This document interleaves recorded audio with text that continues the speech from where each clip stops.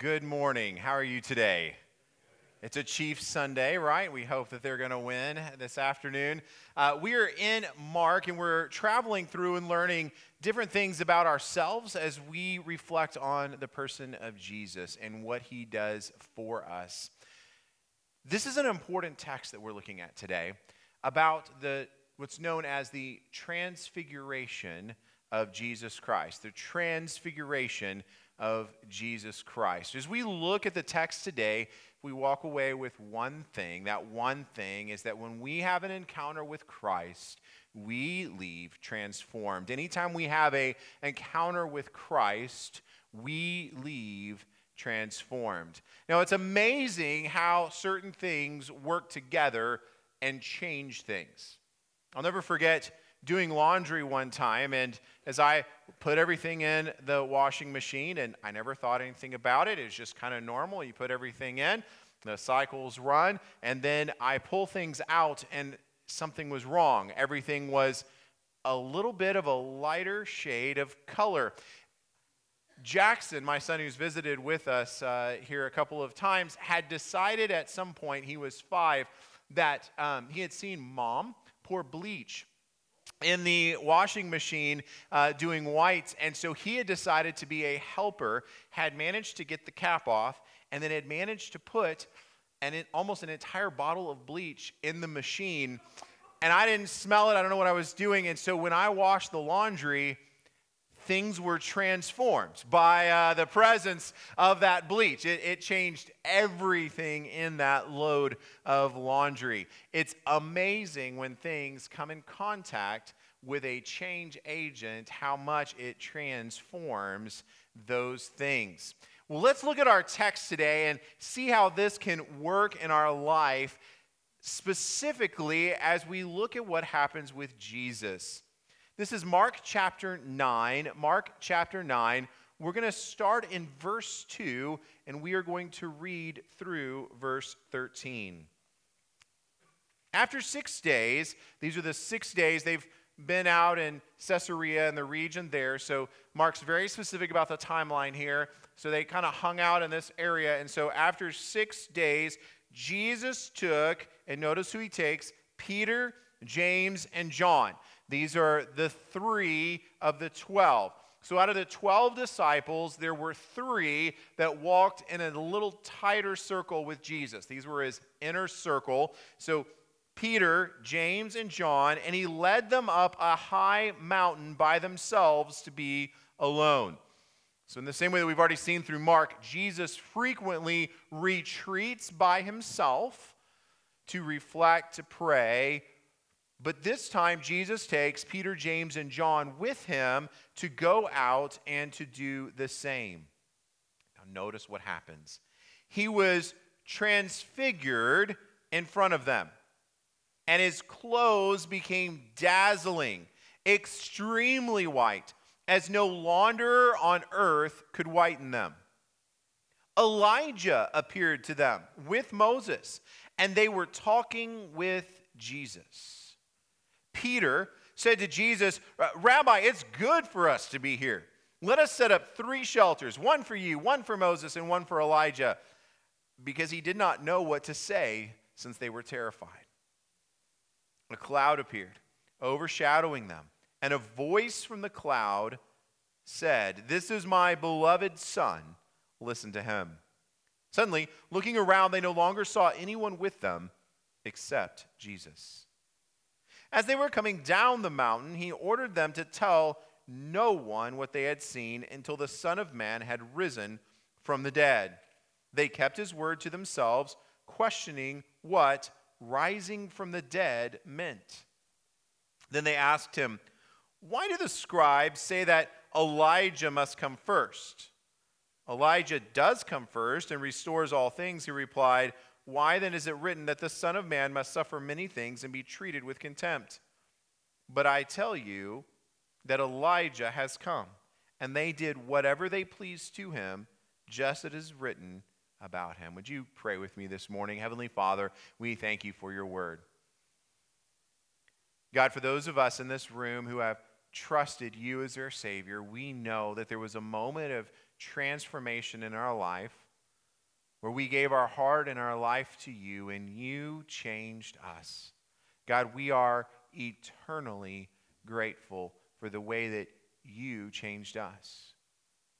God, earlier as we were praying as a congregation, we were asked to pray for friends, family, and others that do not know you as Savior. And God, we come again asking in your grace, in your mercy, that you would save those individuals that were already on our hearts. Maybe it's our own children. Maybe it's our grandchildren. Maybe it's our neighbor, our coworker. God, would you save that person? God, as we look at this text and see the changes that are wrought in our hearts and our lives because of an encounter with Jesus Christ, Lord, I pray that you would take us deeper into your word. Take us deeper into our relationship with Christ. Take us deeper in our understanding of who you are. We pray in Jesus' almighty name. Amen. Oftentimes we call great spiritual experiences mountaintop experiences.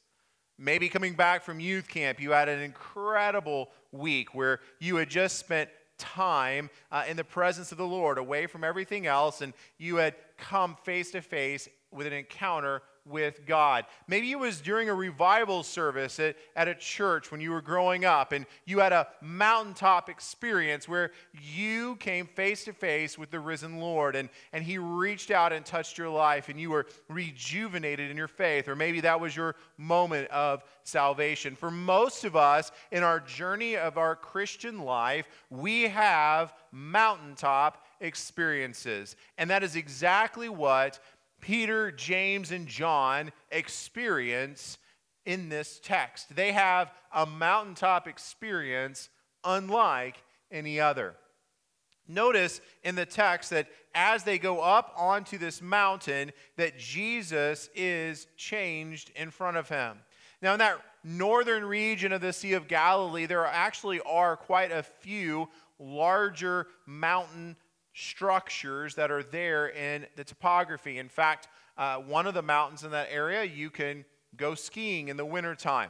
It's snow-capped. It's really nice. You can go skiing and then drive 2 hours and go swimming in the Dead Sea. You can kind of do both all in the same day if you really want to, right? So there's plenty of mountains or hills to go up on. There's no recollection or reflection of the beauty of being able to see out over creation. Everything begins to center instead on the person of Jesus Christ and this transfiguration moment. Notice that as he's there, he is transfigured in front of them. So Jesus went up the mountain with the disciples in his regular clothes, they with him, and something happens where they see the glory of Jesus Christ. The disciples see what we someday will see face to face, those of us who are followers of Jesus Christ, when we will see the risen Lord. They don't see him this way again until Jesus appears in the upper room. We don't see an understanding of Jesus really in this way until we see the book of Revelation and we see Jesus, the mighty warrior, coming to claim his people and coming to claim his victory. This is Jesus transfigured as he would be after his resurrection. But the disciples see his glory. And notice that everything is just beyond anything that they'd ever seen before. His clothes were dazzling, extremely white. No amount of bleach could get there. I think the way that the text is even laid out here, it's not even us with our technology could get it there, right? This is so unbelievably unphysical universe type of dazzling bright. This is unbelievably white. It is unbelievably dazzling. They are blown away. And we'll see where the text reflects on how blown away they are in just a second. But it's not just that Jesus appears in his glory. We see two other Old Testament saints appear as well on the mountaintop. We see, according to the text of Scripture, Elijah. Now, last week we talked about Elijah. Elijah, the great Old Testament prophet. If you know the story of Elijah, he was this great prophet who continued to proclaim that Jesus, that was Lord, that God is king, no matter what, even at great expense of his own life, right? He was pursued by kings. He was persecuted. He did everything he could to tell the truth, but in the process, those who were in authority and power wanted to have nothing to do with him. They wanted to kill him. But according to the text of Scripture, as he reaches the end of his life, he is taken up in a fiery chariot into heaven. He does not face death in the same way that the rest of us have. And he is taken up into heaven, leaving behind a school of prophets led by Elisha who carry on his ministry. Elijah, consequently, has always been seen in Jewish tradition as one who will return according to their reading of the Old Testament. That's why at Passover and really a lot of different Jewish ceremonies, there is always a seat for Elijah with the expectation and the hope that he's going to show up, that he's going to be there, that he's going to somehow be there this one time. And so they set a specific place for him. So whether it's a circumcision or whether it's actually the Passover Seder, they always have Elijah's seat available for him should he show up. They expected Elijah to show up. And here the disciples are with Jesus, and who do they see? Elijah. But it's not just Elijah. Who else is showing up? It's Moses. Moses, the great lawgiver. Moses, the one who had ascended a mountain himself, who had seen God. We read in this passage in Corinthians about Moses and having to have this veil over his face because he had come face to face with the encounter with God, and there was so much of God's glory that had set upon him that when people looked at him, it was like he glowed. It was like he brought out that radiance every time that he was anywhere. So he had to wear a veil to kind of protect others from even being able to see that. Moses, the great lawgiver. And when you look at the Gospels, you will find over and over again the scribes and the Pharisees continue to point to Moses because the Jews during this time period saw Moses as perhaps the greatest prophet. That's why when you read in the book of Hebrews, the author of the book of Hebrews is very, very clear and explicit to show that Jesus is one greater than Moses. Jesus is one who's greater than the prophets. So no matter who the Jews had put forward as the most important one, Moses or Elijah, Jesus was better. Jesus was always better. Jesus was always understood as this. Jesus is the one. Now, what would you have done? If you imagine yourself there in that space and you're there with Jesus and you're part of his inner circle, you've seen some amazing things. Now you're on this mountaintop, and unbelievably, Moses, you know it's Moses, Elijah, you know it's Elijah, your mind had to be blown. Not only were you seeing Jesus as kind of the glorified Jesus, but you're now seeing these two prophets. Oh, and Jesus is having a conversation with them. The disciples are beside themselves. What on earth would you say? What on earth would you do? And the text tells us, if you look at verse 6, they did not know what to say because they were terrified. Now, all of us have different reactions to unbelievable circumstances. Some of us, when we face something that's just incredible, we get quiet. We get contemplative. We just sit back and we marvel. Maybe it was the first time that you went to the mountains, and maybe you climbed a 14er, or you drove up to Pikes Peak, and you just look over the expanse that's there, and it is unbelievable beauty, and you're just awestruck about the majesty of God's creation, and you just sit and quiet and just reflect on God's goodness. There are others, when they see something that is unbelievable, it's like it kicks in another gear in their brain, and they can't stop talking. It's just, oh, can you believe this? Look at that over there. Look at this. Unbelievable. Can you do it? It's like they just can't stop.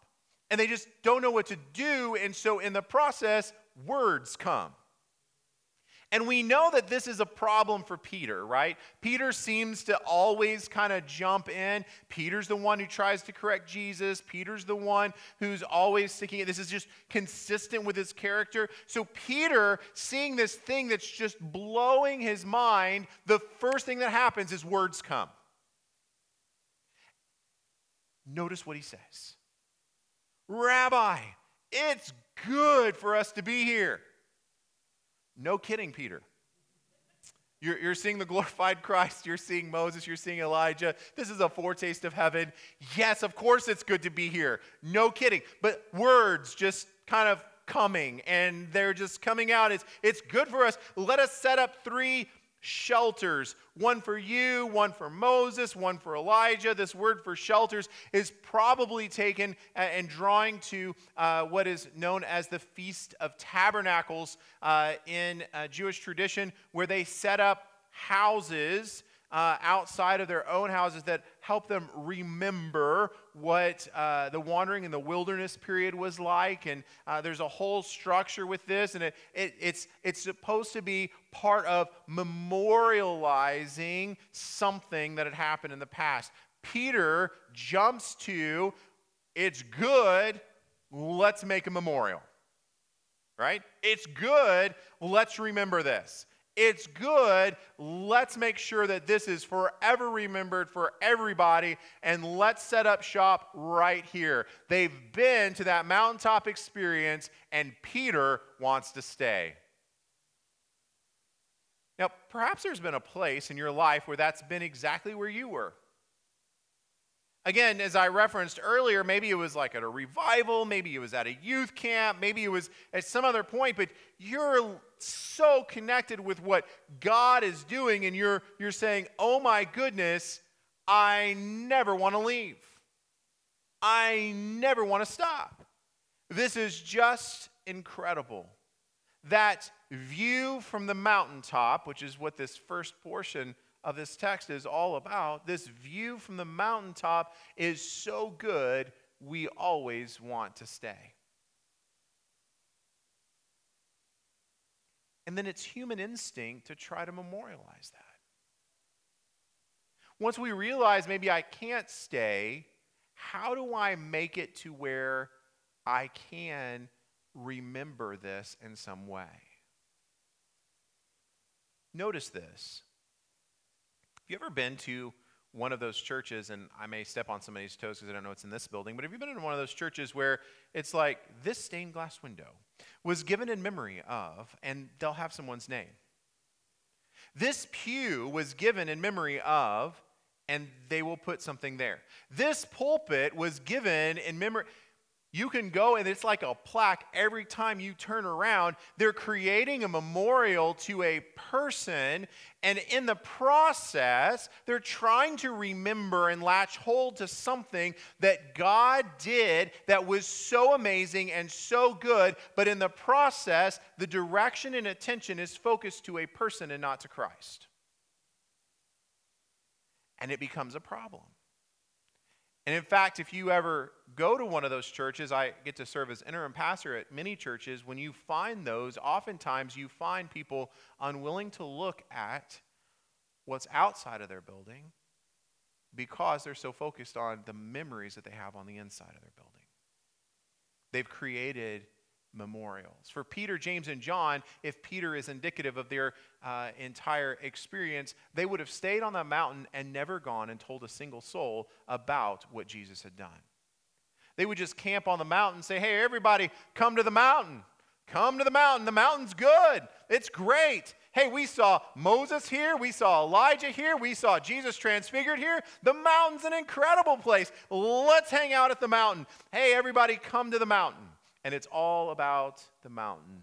It's all about an experience, and it's not about the Savior. Is there something in your life that you have so elevated, and it may have been an incredible spiritual experience, that you have so memorialized in your life that just nothing else matters because that was the defining moment? I was at a church a few years back, and I was the worship leader for a season, and that's a sad story in and of itself. But as we were there, I was told we need to make sure that we do hymns. Great, I grabbed the hymnal. We're working through different hymns, and then I was told, no, those are the wrong hymns.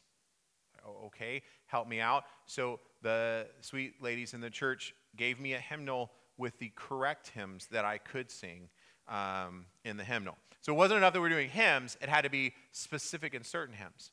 Now, I was fascinated by this. Part of me was just my inner rebel that just wanted to say, okay, so those are the ones we're not going to sing. But part of it was, quite simply, why these? Why these particular hymns? And I started asking the question of a group of people in that congregation who had been there for a long time, what is it about this particular song or these particular songs that are so important to you, that you say this is where we need to do this? To a person, when I had time one-on-one with them, they all talked about a mountaintop experience that they had had in their teens. And those were the songs that were sung during that crusade, during that youth camp, during that event. So then I asked them, when was the last time that you had come face to face in an encounter with God since that point in your young adult life? To a person, not a single one had had another experience with God. Friends, they had so latched on to the things that had happened in their past that they had refused to see that our God is a living God who is engaging a culture around us. I can't help but think that there are some in this room, because it's just part of many of our natures, that we want to latch on to things so hard that we miss what God is doing. And we miss what he's doing now, and we miss what he's doing today.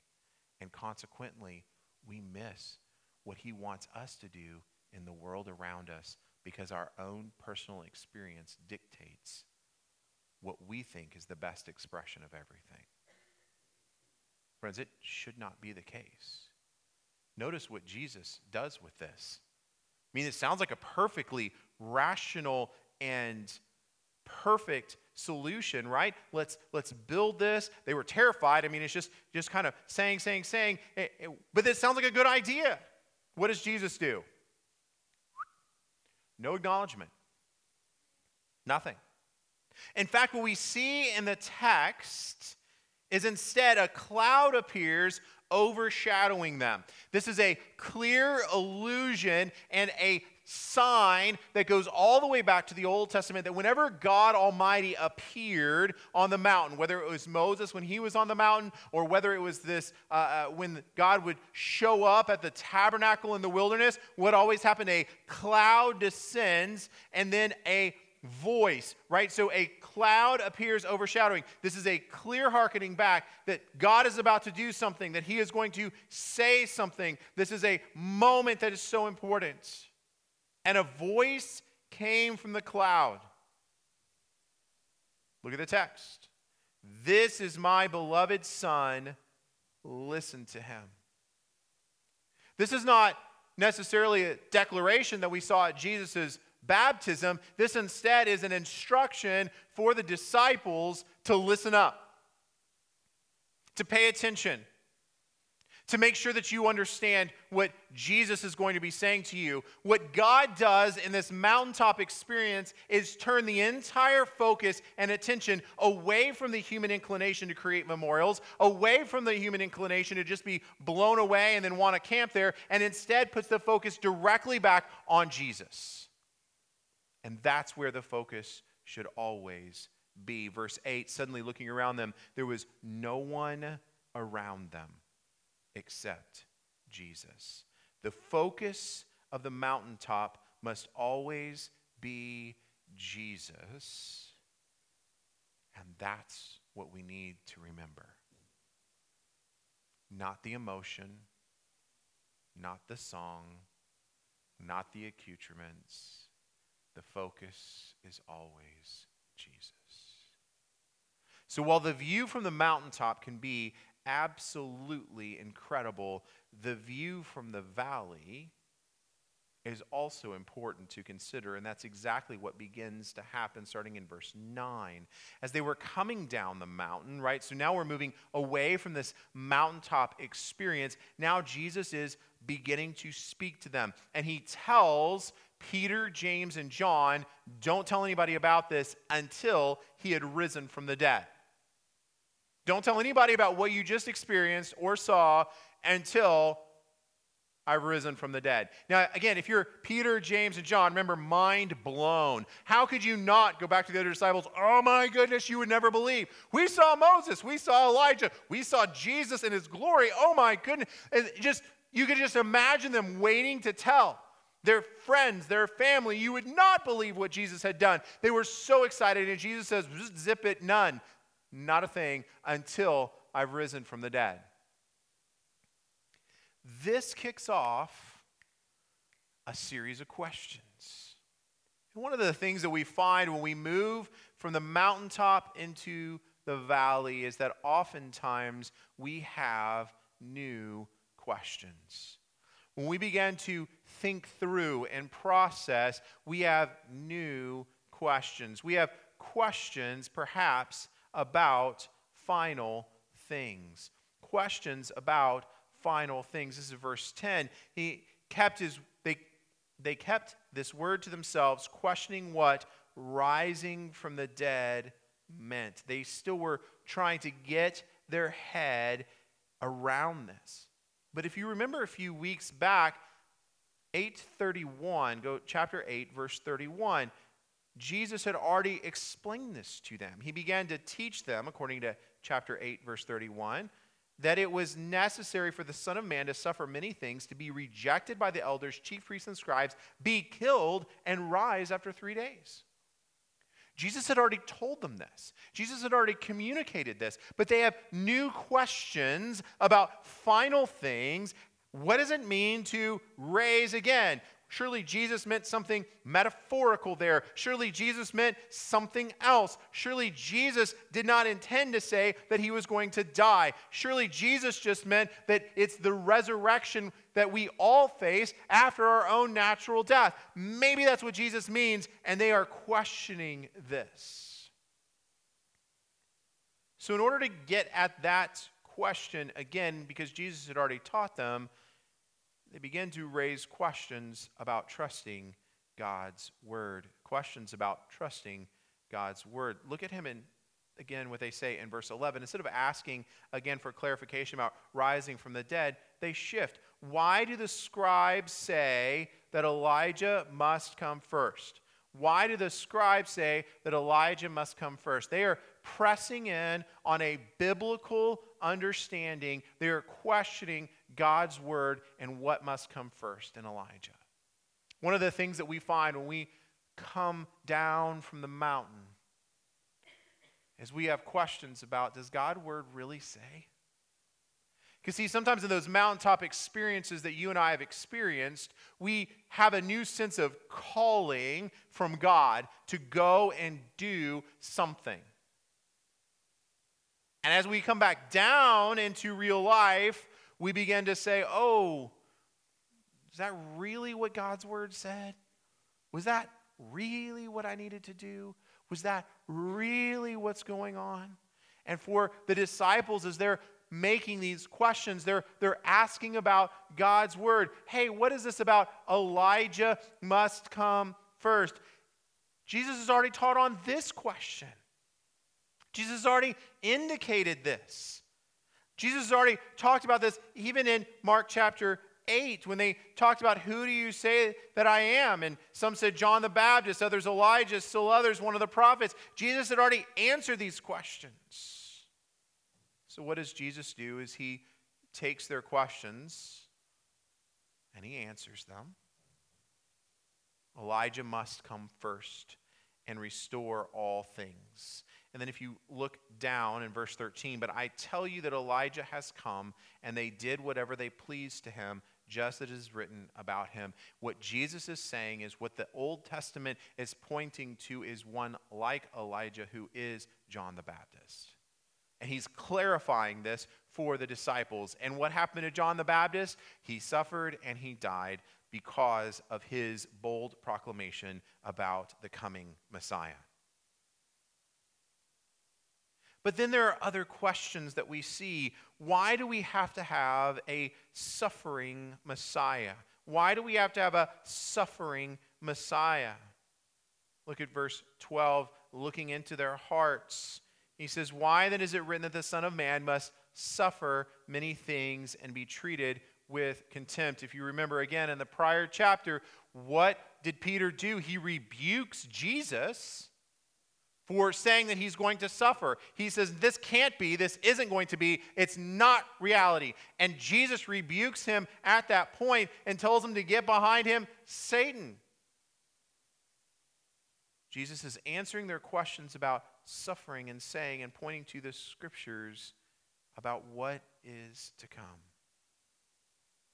For some of us today, maybe we are those who are experiencing mountaintop, glory to glory type experiences in our own spiritual life, but I would bet that there are many more of us who are in some level of the valley, where we have questions about God's word. We have questions about Jesus. We have questions about suffering. We have questions about final things, and these questions keep hammering us over and over and over. Where are we searching for answers?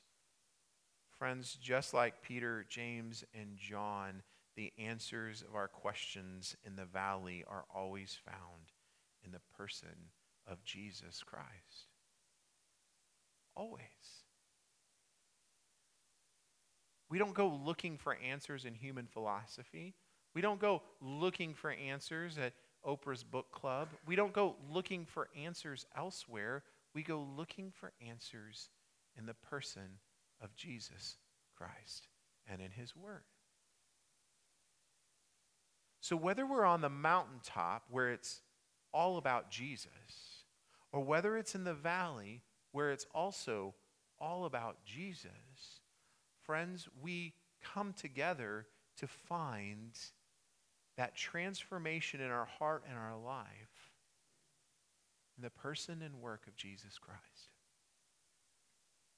That's why, dear friend, if you have never trusted Jesus as your Savior, that the people around you, maybe that brought you or invited you, will talk to you about how Jesus changed their life, because anyone who comes in direct contact with Jesus Christ, their life is forever changed. We're not perfect. No Christian is perfect. But at the same time, brothers and sisters, we reflect Jesus and we look to Jesus. So if you've never trusted Jesus as your Savior, dear friend, the text is very clear for you today. Look to Jesus. Find salvation in him alone. Call upon his name. If you've never trusted Jesus as your Savior, the Word of God tells us if we will confess with our mouth and believe in our heart that Jesus is Lord, you will be saved. This could be your moment of salvation today. For those of us who have trusted Jesus Christ, friends, the Word of God is incredible. It teaches us, it shows us, and it helps us. Did you know that there is only one memorial ever established in Scripture for us to remember Christ? One memorial. Peter, James, and John wanted to build tabernacles. Maybe you've participated in other kinds of things or had other things. There is only one memorial that Scriptures talks about for us when it comes to following Jesus, and that memorial is found in the Lord's Supper. This is it. Our baptism is different. Our baptism is a declaration that Jesus Christ has saved me. That's what baptism is. But by Jesus' own words, when we celebrate the Lord's table, what we are doing is memorializing. We are remembering Jesus until he comes back. So for us, whether we're on the mountain or whether we're in a valley, every time we take communion, every time we take the bread, every time we take the cup, we remember the Lord's death until he comes. This is the memorial that we remember our Savior, that we remember his gift, that we remember what's gone on. This is our place to remember that when Jesus touched our hearts, we were changed forever. Today we're going to celebrate communion as a church family. We are going to remember that Jesus Christ came and he died on a cruel Roman cross because of my sin, because of your sin. In just a few moments, as we distribute the bread and then later the cup, you take those elements and you hold on to them. And as you're holding that piece of bread in your hand, you remember what Jesus Christ did for you. That the cost of your sin was such that the only way to pay for it was through his death. As you hold that cup, you remember that it's the blood of Jesus Christ that cleanses our hearts. The scriptures say that it takes our sins, even though they're scarlet, his blood makes us white as snow. We are covered by the blood. So friends, as we celebrate communion as our time of response today, we do this to remember. We don't build edifices. We don't build other things or plaques or other pieces. We come together as the community and remember that everything that we do points and focuses on Jesus Christ and him alone.